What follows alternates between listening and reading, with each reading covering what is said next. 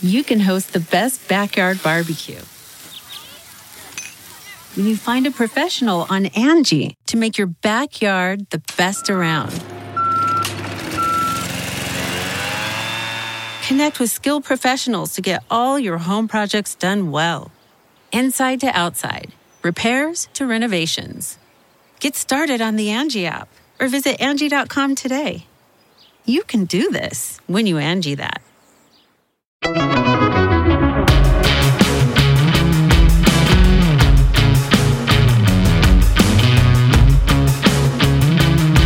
Welcome back to the Josh Hammer Show. So today we've got my friend Steve Deace, host of the Steve Deace Show on Blaze TV.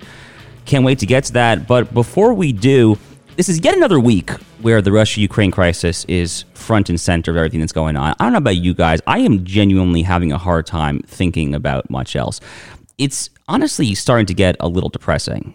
The cable news talking heads, the chattering class, the Twitter feeds, it is basically all everyone can think about. I mean, even here in Florida, where I'm recording from, there's an allegedly quote-unquote controversial bill that the Florida State Legislature just passed. It is now sitting on Governor DeSantis' desk, ready to be signed. The corporate media has totally besmirched this, and they have characterized it in grotesque, totally unfair and warped fashion as the quote-unquote don't say gay bill. It's a perfectly anodyne and I would say quite effective and excellent piece of legislation. But even that, even here in Florida, it seems to me is kind of getting drowned out by what's happening over in Russia and Ukraine.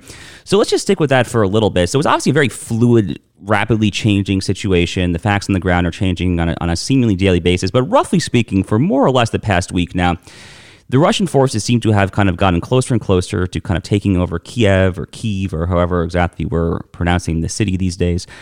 And financial service companies, MasterCard and Visa, they're pulling out left and right of Russia, right? I mean, we saw Goldman Sachs. All these major kind of financial institutions are starting to kind of pull the plug on the Russian operations. In the legal world, which is kind of where I come from, we've seen some major law firms, Latham & Watkins, I think I heard, which is a massive, big law firm with offices all over the world. They have shut down their Moscow office. Query whether all of this is being done for the safety of the employees, whether it's being done for kind of moralistic or humanitarian grounds or whatever. But holding all that aside, so the actual facts insofar as the United States is concerned, from my opinion, have not actually changed that much going on. And I wrote my column on this, my last column, and I called this last column the end of the unipolar moment. And we talked about this in the podcast a couple of weeks ago here. I think what you have to bear in mind here, if you are an American citizen, an informed citizen, if you are an American media consumer, if you are watching the cable news outlets from left, right, center, all the newspapers, all the tweeters, all the blue check Twitterati, if you are watching all these people just freak the you-know-what out over what is going on over there, I am not downplaying it, okay? It is bad. I mean, there is a massive humanitarian refugee crisis going on there. Over 1 million Ukrainians have had to flee. The nations of Poland and Hungary, which both share a border with Ukraine, have really kind of stepped up in taking over a lot of these refugees. On a personal note, I was watching just the other day on Fox News. They had a live reporter from Keleti train station in Budapest. I was literally there less than a month ago. I was taking the train to the Hungarian countryside, and the Fox News reporter there is showing all these Ukrainian refugees kind of huddling to try and stay warm. It's not good stuff. It is bad stuff, and Putin ultimately is, of course, to blame for this, and the world should ultimately respond accordingly. But the bigger 35,000-foot altitude view, the view that you have to bear in mind here, is that in the post-Cold War era, okay, the Berlin Wall comes down in 1989. The Soviet Union formally dissolves 2 years later in 1991. For 25 years, we lived in a post-bipolar moment, okay? The Cold War was a bipolar moment of mutual assured destruction between the U.S. and the USSR. After the collapse of communism, speaking personally, I was born in 1989. I was born in the year the Berlin Wall fell. This is the only era that I've known.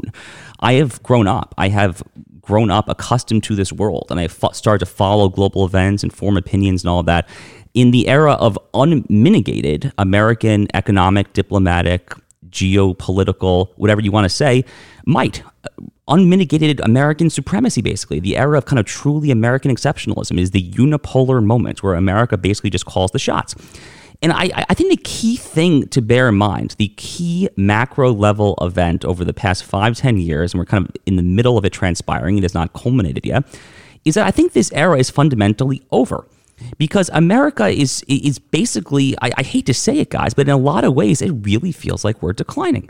It really feels like we're declining at the same time that it really, really, really looks to a lot of us like the People's Republic of China and the Chinese Communist Party is very, very much on the rise. But the point here is that America, from this perspective, as depressing as it may be, seems to me like the era of unmitigated American supremacy in the world is just frankly over. And to the extent that we should be re-engaging with Russia to try to use them as a cudgel against China, which is the elephant of all elephants in the room, that's exactly what we should be trying to do. That's what prudent American statesmanship in the year 2022, and this century for that matter, absolutely requires. But stay with us. We're going to take a quick break now. On the other side, Steve Deace.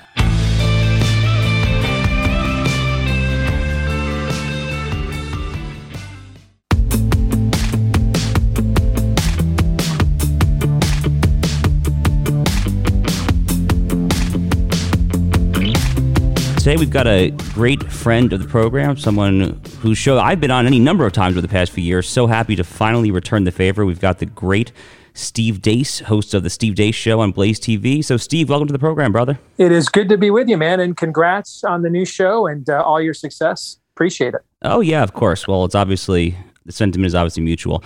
So Steve, let's dive right in, I think, on an issue that it obviously has kind of been the front and center, not just of the conservative world, but obviously the front and center of the world period for the past 2 years, which is this dystopian COVID universe that we have lived through.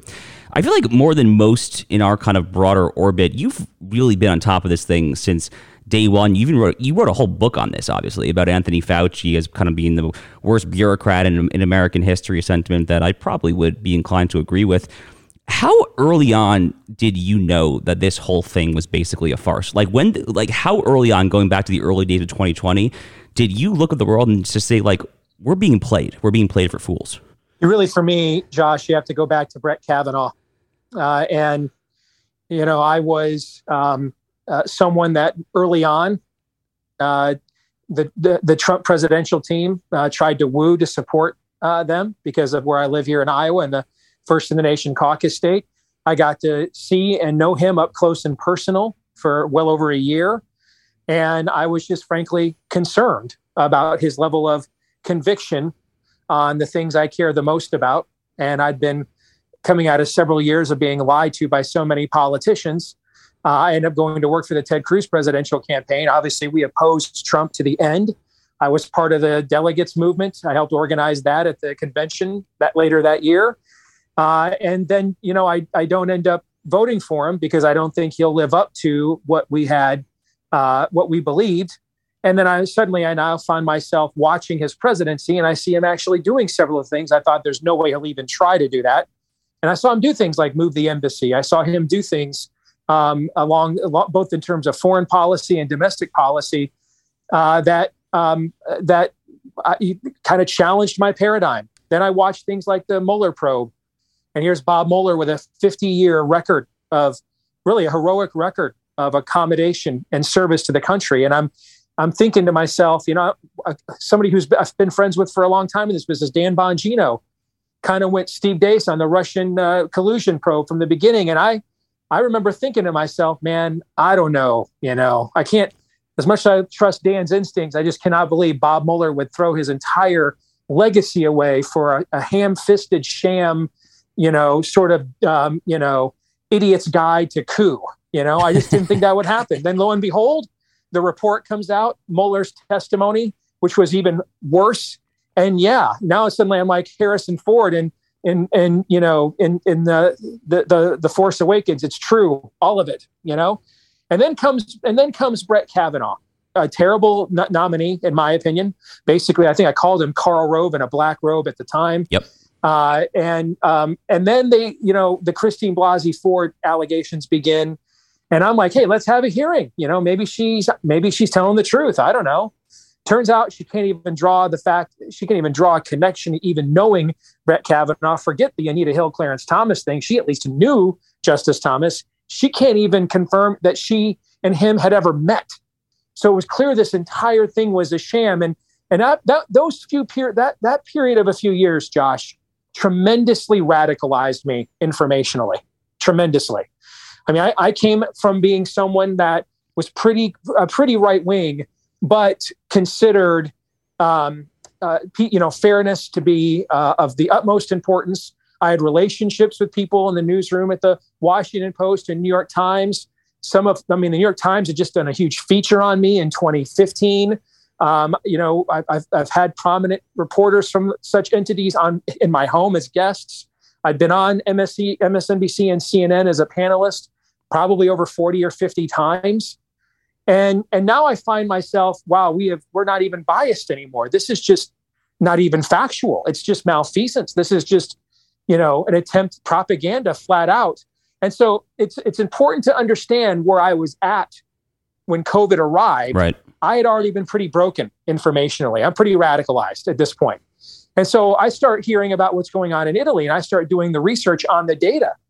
And it's serious. It's a bad outbreak, but we're talking scant percentages overall of the population. And we're getting these videos of burning bodies and things of that nature. And I'm doing the math on their own data. And it just doesn't make any sense that a country of 60 million people only has like 2,000 ICU beds, is what we were being told or something at the time. I'm like, this doesn't make any sense. And then the Imperial College survey comes out. And man, that feels like, sorry to cut you off, that feels like so long ago at this point, doesn't it? The Imperial College, my God. It was almost exactly 2 years to the time you and I are taping this interview right now. Unbelievable. March 16th, 2020 is when it came out. And I remember reading it for the first time, sitting alone in my man cave, and my kids are upstairs and my wife's up here, and my heart just sunk. And I'm like, wow, this is like a end times level event here I'm reading. And then I heard this little still small voice in the back of my head say, you need to research Imperial College and global warming. And so I start digging into it for about an hour or so. And I come upon the name of Jeremy Grantham. And Jeremy Grantham is a multi-billionaire and arguably the biggest, he's the Miss Havisham of Imperial College, if you get the literary reference. He is He's their biggest benefactor. And his big thing is stopping the 300-year war against fossil fuels.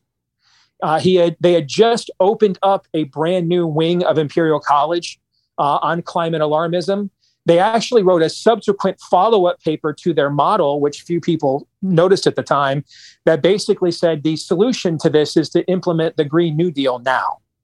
And so now my spidey sense starts tingling here, okay?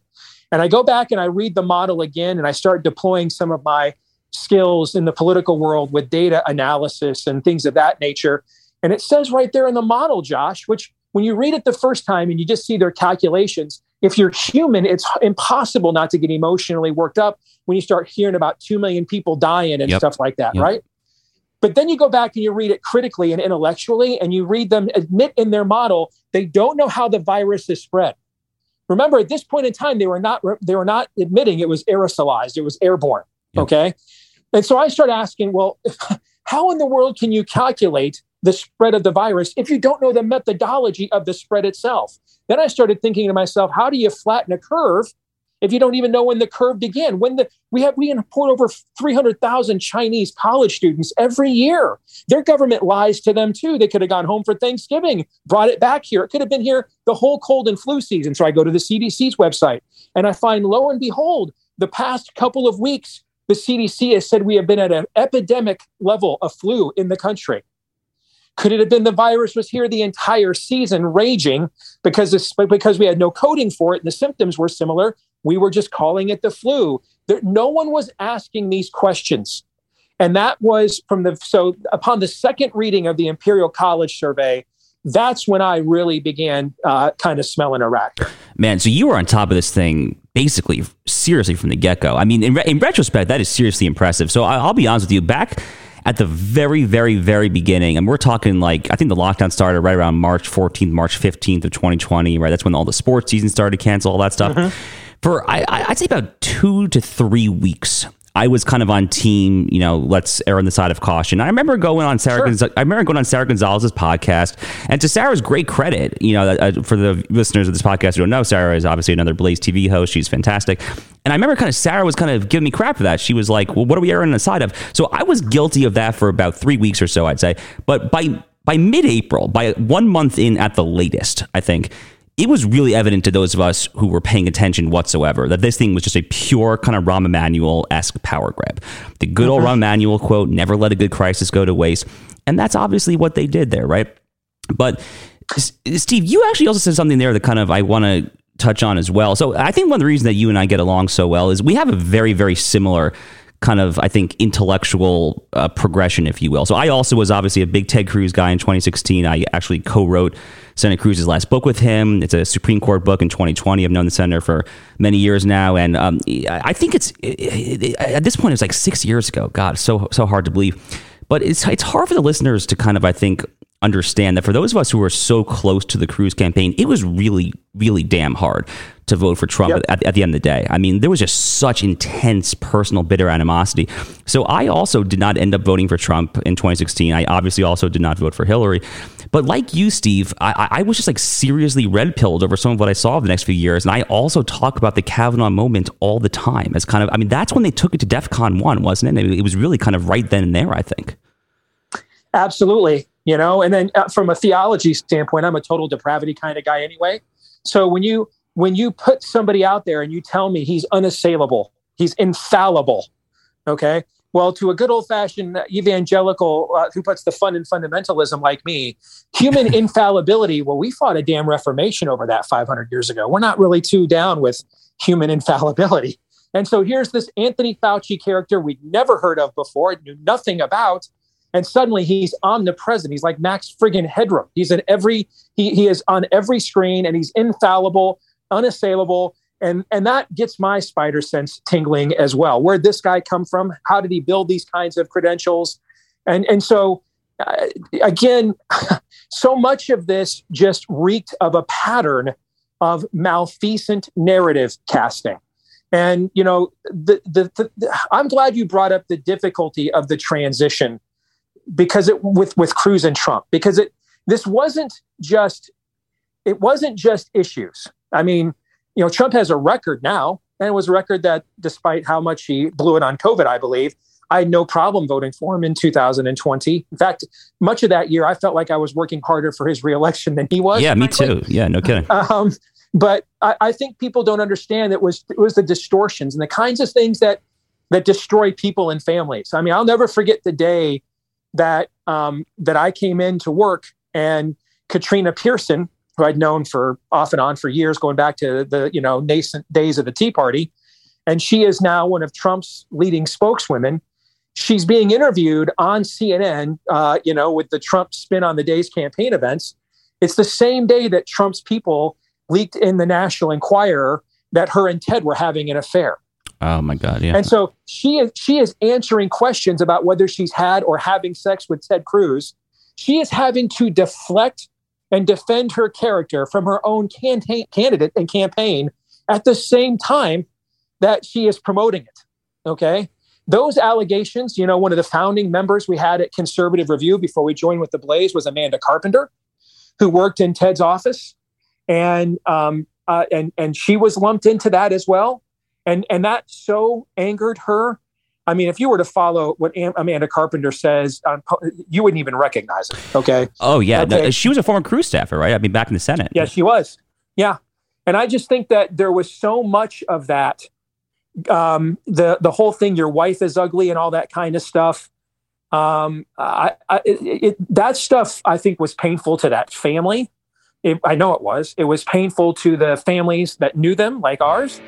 And so now you're telling me, okay, the guy has no record whatsoever other than he donated Al Sharpton once, and then he endorsed Mitt Romney. All right. So we're 0 for 2. I mean, when I was on the Gingrich campaign in 2012, we worked hard to get Trump's endorsement. We thought we had it. Then he turned around and endorsed Mitt Romney instead. Let's get to a quick break. On that note, we're with the great Steve Deace. Stay with us. We'll be right back.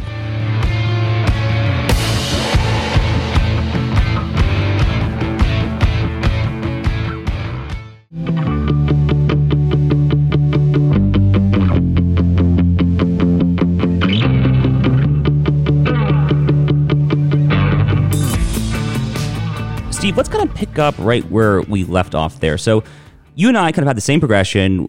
We were Team Cruz 2016, couldn't pull the trigger in 16. By 2020, it was a very easy decision.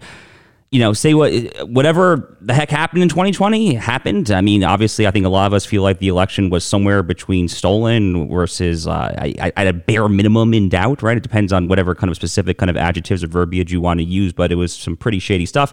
The point is, here we are, okay? Here we are.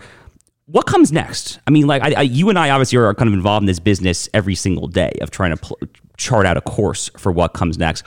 But I think the point is, there's obviously no going back to pre-2016 Republican politics. There's no going back to pre-2016 kind of David Frenchian, Wall Street Journal editorial board conservatism. But how do we keep this thing on the right track? Besides kind of like the daily rantings of folks like me and you, what can we actually do to like elect the right people who believe in the message? Like how can the average listener of this program who cares about the issues and cares about all the substantive good that Trump and his movement brought to the table, how can they stay active in making sure this thing stays on the right track? Well, first thing I would start with is we're talking about a government by the consent of the governed. And I'll go to a phrase I've seen you use a lot lately. Do you know what time it is? Yep. All right. To use a biblical reference, the sons of Issachar were presented to King David, for they understood the times and what to do about them. Okay. Do we understand the times? Do we understand that this is a worldview zero-sum game? All right. It's a steel cage match. Two belief systems are entering that steel cage. Only one of them is going to come out. You cannot share a culture with people who believe in sexually grooming children or tolerating it and looking the other way in order to preserve an overall agenda. You simply cannot share a country or a culture with that. You just can't. Yep. And if you think you can, I've got good news for you. Don't even worry about it because they have no intent of sharing it with you anyway. Okay. So I think we have to recognize that what the signs of the times are, pardon me, and here's one of them, and it's a painful truth. And I was late coming to this, and here's why. I grew up with a bully in my house. I had to fight my dad. I had to fight bullies in school. There's a lot of people that have never ever taken a punch in their life, Josh, that are Twitter badasses. Okay, so if we're gonna say, hey, it's a zero-sum game, don't say it unless you really mean it. All right. But the reality of it is that we will either use all the peaceable means necessary in the time that we have now to confront what I call this spirit of the age, which is a biblical reference to essentially demonic spiritual influence in a culture that takes some form of natural form, either political ideology, power, it's a cultural hegemony, etc. We will use every peaceable means necessary to confront it in this day and age right now with the freedoms we still have, or we are going to force our children to have to confront it in other ways and means that are not peaceable that history books are written about. That's the charge that we have right now. The clock is ticking. We don't have time to just let me watch Fox News all night and then vote Republican. We're way past that. You can't outsource your citizenship any longer. The trucker convoy here in the United States, just driving around DC and meeting with senators who already agree with them, that won't cut it. Look what the trucker convoy in Canada did. Yeah, a couple went to jail, but they ended a lot of those mandates too. What the heck happened with that, by the way? Is that literally going on still? I mean, it's wholly fallen out of the news with the Russia-Ukraine stuff. It's somewhat going on. One of the organizers just won her appeal to get bail and to get out, for example. But a lot of the policies that they asked for have actually been implemented. We have to see ourselves as forces now of disruption. We are insurgents. We have to be willing to confront. We can no longer be the person, don't ruin Thanksgiving and holiday get-togethers, but also we can no longer be the people when Aunt Petunia starts running her mouth and MSNBC comes out, don't just be silent about it any longer. Confront everywhere. Confront this stuff absolutely everywhere, and put it on the defensive. If we do not do this, if when we elect people, they do not get the power that we give them and then punish, this is what DeSantis is doing. It's what I call a militant form of federalism. He is practicing literal colonial era interposition. I love that. He is putting himself between the state of Florida and the feds. Okay. And then he turns around and says, and if the feds come here and try to implement their policies, I will punish them and those who obey them even further. I'll fine you if you go ahead and put masks on the kids. It's not just we're not going to do that. I will punish you for doing it. That's what we need to do. We must punish. All right. Right now, we have one side that thinks they can use all the power they want to punish their opponents. and then the other side won't do it. You can't do that. We have to have if we don't have mutually assured destruction here, we'll continue to have bullying until we have to fight this in ways that are not peaceable. We must use all the peaceable means we have to confront this as aggressively as we can within those peaceable means in this time that we have now, Josh. And if we don't do that, history shows what our children and grandchildren will be asked to do here, and probably not too short of an order. Yeah, wow. Well, Steve, they don't call you the prophet of lamentation for nothing, my friend. But look, I mean, if you're the listener and you're not kind of rallied to take whatever action you possibly can based on that, then I'm not sure you ever will be rallied. You know, the constitutional lawyer nerd in me loves this interposition reference. This is actually kind of right out of the Federalist Papers. It's James Madison, Federalist 46, if I recall the citation correctly here. So this is well grounded in the founding era literature.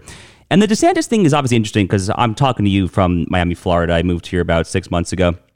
To what extent are people across the country truly following what's happening here in Florida, Steve? I mean, you're in the heartland. I think you speak for a large swath of heartland voters. Because from my perspective, I'm biased here, obviously. I'm very much here and part of the Florida scene. But it seems to me like people are paying attention, but it's kind of hard to tell. I mean, do you think that people in kind of the Midwest and the West Coast, if you're kind of vaguely right of center, are paying attention to what's happening here in Florida? I do. I live in the First Nation caucus state.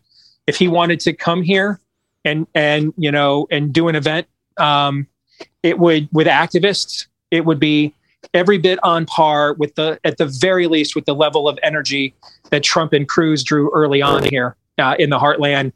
Curiosity, seen as guys who challenge the status quo, who challenge the system, who offer a different path than typical milquetoast Republican. I think his floor is he would at least match the energy that Trump and Cruz produced. That ended up being the highest turnout Iowa caucus we've ever had by far, even exceeding the Obama year. Wow. All right. I think that would be his floor. And then I think his ceiling then would be up to him, when you get to the actual retail politicking, meeting people, seeing you in person, how he would relate. But in terms of reputation only, his floor is that he would at least equate the energy level that Cruz and Trump brought to the process here in 2016.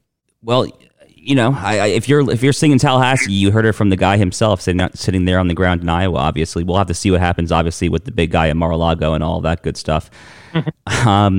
Steve, let's transition a little bit. So one issue that you obviously are extremely vocal on, I'm quite vocal on this issue myself, is of course the right to life issue. And the Supreme Court in about 3 months, 3 months at the latest, I would say, is set to rule in the Dobbs versus Jackson women's health case. It's a case out of the Fifth Circuit. That's the court that I clerked on actually a few years ago. And this case, for the first time in 30 years, since Planned Parenthood versus Casey in 1992, the question of Roe versus Wade is squarely, unambiguously presented before the court. They will have a hard time ducking away for it. So, first of all, Steve, I guess my first question is, what's your prediction in the case? And second of all, what the hell do we do if after all this time we still can't get this case overturned? I think that this is a win-win no matter what happens here. First of all, it's an indictment of the pro-life movement. And I say this as a kid born to a 15-year-old mom whose mother in the early days of Roe versus Wade, pregnant at 14, really wrestled with whether to have me as a baby or take advantage of the quote unquote new law or not. It's an indictment of the pro-life movement that it has taken us this 30 years to craft legislation that actually called the question of Roe into the Supreme Court, as opposed to as long as you wear white after Labor Day, speak in tongues and walk backwards, you can still kill your baby. The old Bob Dornan line. The congressman from California, if the bill ends with the phrase, and then you can kill the baby, it's not a pro-life bill. That's what we did for 30 years after Casey. And it's only been in the last couple of years with things like heartbeat bills and personhood bills that we've started actually arguing our point, which is, when does a life begin? When is a life a life? So if they rule against us, then I think there's at least a Dred Scott level win there. Remember, Dred Scott lost his case too. But it was so galvanizing to the abolitionist movement that it really radicalized them all the more. And I think that will do the same for us in terms of no longer relying on the shibboleth, the idol of, vote Republican for better justices. Or they will strike the first, at least, body blow against Roe in 50 years. Either one of those scenarios is a W, as far as I'm concerned, because it provides clarity. I believe they will do the latter. I think this is I think Roberts is a political animal. I don't think it's any coincidence that when they ruled on the jab mandates, they got rid of the ones against private citizens, but kept the ones against healthcare. They got rid of the ones that were probably going to lead to a damn revolt in the country. And they kept the ones that would maintain some foothold of the authoritarian, leanings that they prefer. I think that was all calculated. I think choosing Mississippi's 15 weeks, as opposed to a couple of other states like my home state of Iowa, who has like a heartbeat bill that would take place much earlier. I think that was intentional too, Josh. And if you look at the questions that particularly Roberts asked at the hearing, I think that you can see that this is an intent to find a bill that they can get to 6 votes. So Roberts is writing the majority opinion and not Thomas, and that this will be some form of a ding of Roe v. Wade. It'll make the other side lose their damn minds. It won't go as far as we would like, but it will open the door into going further with the precedent that will be set. That's what I think ends up happening. Fascinating. Okay, and how does that, if that happens, how does that play out politically? Because as you and I both know, there are so many Republicans on Capitol Hill who fundraise from National Right to Life people. They go to all kind of the pro-life events. They give kind of the standard boilerplate, I support the right to life speech. And then kind of privately, they go back to their offices and they are fretting. They are terrified of the prospect of this thing actually being overturned. And then they actually have to face the prospect of abortion not actually being legal. So what does that politically look like in the fall for Republicans if the court actually takes that action in June? I think it's a massive win for them. I think that it gives what every Republican likes to say. Well, not every. Let me not throw everybody in. There's always 7,000 men who haven't made a sacrifice to bail yet. What the vast majority of Republicans like to say, whether it's for us or against us, all right? What they love to say is the courts have spoken and we must follow the courts, all right? So this will give the squishes that you're describing, this will give them some actual level of validation for their pro-life political views that they don't hold on a conviction level. They have a justification for it now. They can point to something now. The idea of, with today's technology, killing babies past 15 weeks in utero is barbaric. As Roberts pointed out at the hearing, there's only 6 nations on earth that still permit late term or partial birth. I know we all thought we banned that in Carhart versus Gonzalez. We didn't. All right. So there's only 6 nations still on earth that permit this. And we're one of them. And we're in the company of like North Korea. That's never a good thing. All right. France doesn't permit abortion at the levels that we do. Think about that. France, where Mitterrand passes away and at his funeral, his mistress and wife both attend arm in arm. Okay. They don't let you kill your baby as late as we do here in the United States. So I think this will be a political a bounty for the GOP. They'll continue the flawed paradigm of vote GOP for better justices. Why does that matter? In 2016, other than the economy, judicial appointments was the number one issue in exit polling. Trump won those voters by over 25 points. They're why he was president of the United States, is that issue right there. Okay. That's how he got the Republican base unified behind him. Without judicial appointments, he would not have. So in a lot of respects, this is the last latch on Pandora's box for conservatives to continue to remain loyal to the GOP, are those lifetime judicial appointments. And now they'll have some kind of a living example, albeit years late, to point to say, see, it was a long, winding road to get here, but we got here at the end. And now we are back on offense against Roe v. Wade. Trump will be able to say, hey, I'm the president who didn't say I was going to appoint justices that were pro-life. I'm the one who looked you in the eye and said, I was going to appoint justices that overturned Roe. George W. Bush didn't say that. Romney didn't say that. McCain didn't say that. I did. And I kept my word, right? He'll be able to claim that as a W because he did say that and he did keep his word. So I think politically, this will be a master stroke in that it will show, if you continue the current political paradigm, it pays off, but it doesn't provide such a sweeping victory. I remember, I don't quote Dick Morris very often, but I remember when he was still working with the Clintons in the 90s, he once predicted that if you got rid of Roe versus Wade, the Republican coalition would fall apart overnight. Because if you look at Catholic voting, Catholics never voted majority Republican prior to Roe versus Wade.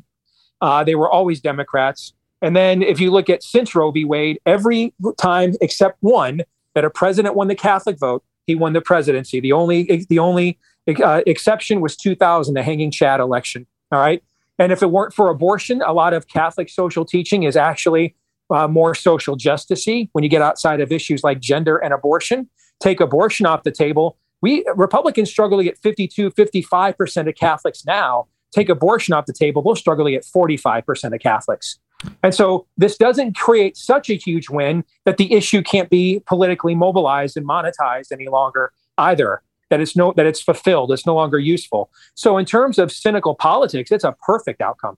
Yeah, it's really interesting analysis. I mean, the court in all likelihood will just kick this thing back to the states, right? I mean, some of us, myself included, have actually made a somewhat kind of in the weeds argument that the Equal Protection Clause of the 14th Amendment should and ought to be properly construed so as to actually to prohibit abortion outright and require that the states ban it within reason over kind of regulatory limits. But there's no chance that happens. I mean, the court will kick this thing back to the states. So it's really interesting. I mean, I guess at the state level, obviously, well, all the classic kind of pro-life legislators and lobbyists will be flooding the state capitals to kind of get their bills across. But we're actually out of time on this particular podcast, Steve, but this was wonderful as always. So delighted to finally be able to return the favor a little bit to you. Thanks so much for joining. You bet, brother. Anytime. Take care.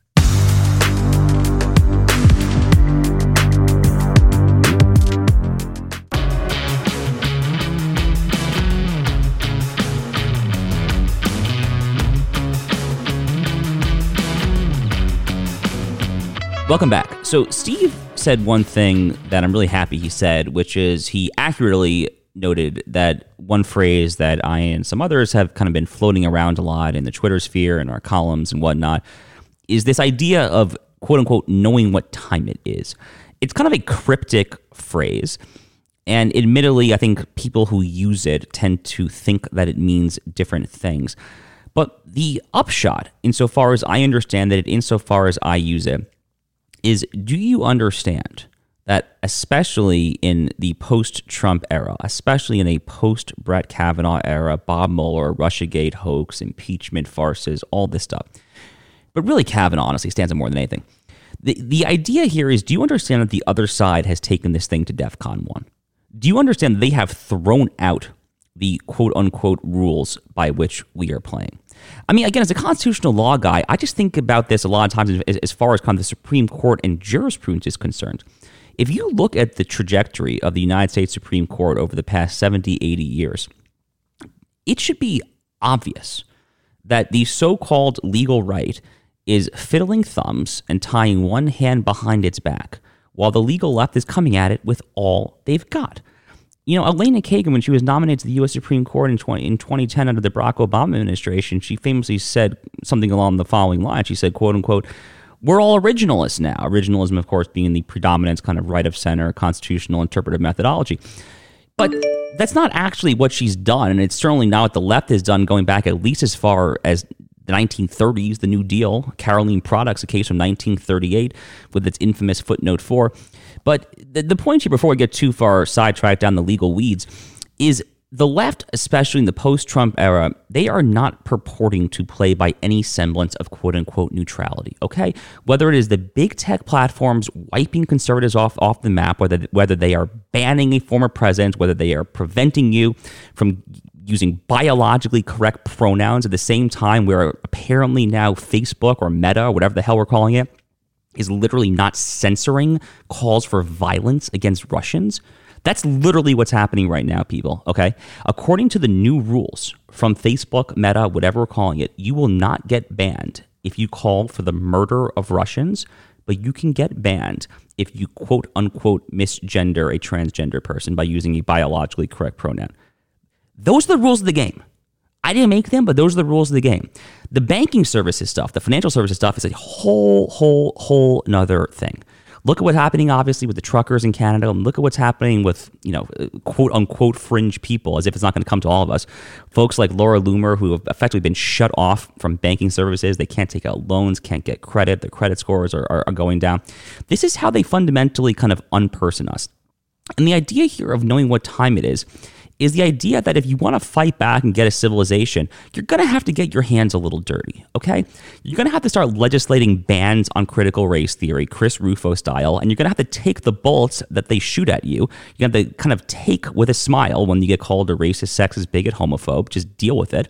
You're going to have to basically legislate on the gender ideology issue, much like my governor, Ron DeSantis, and the Florida legislature has done right here in the Sunshine State. You're going to have to get in the weeds and get dirty.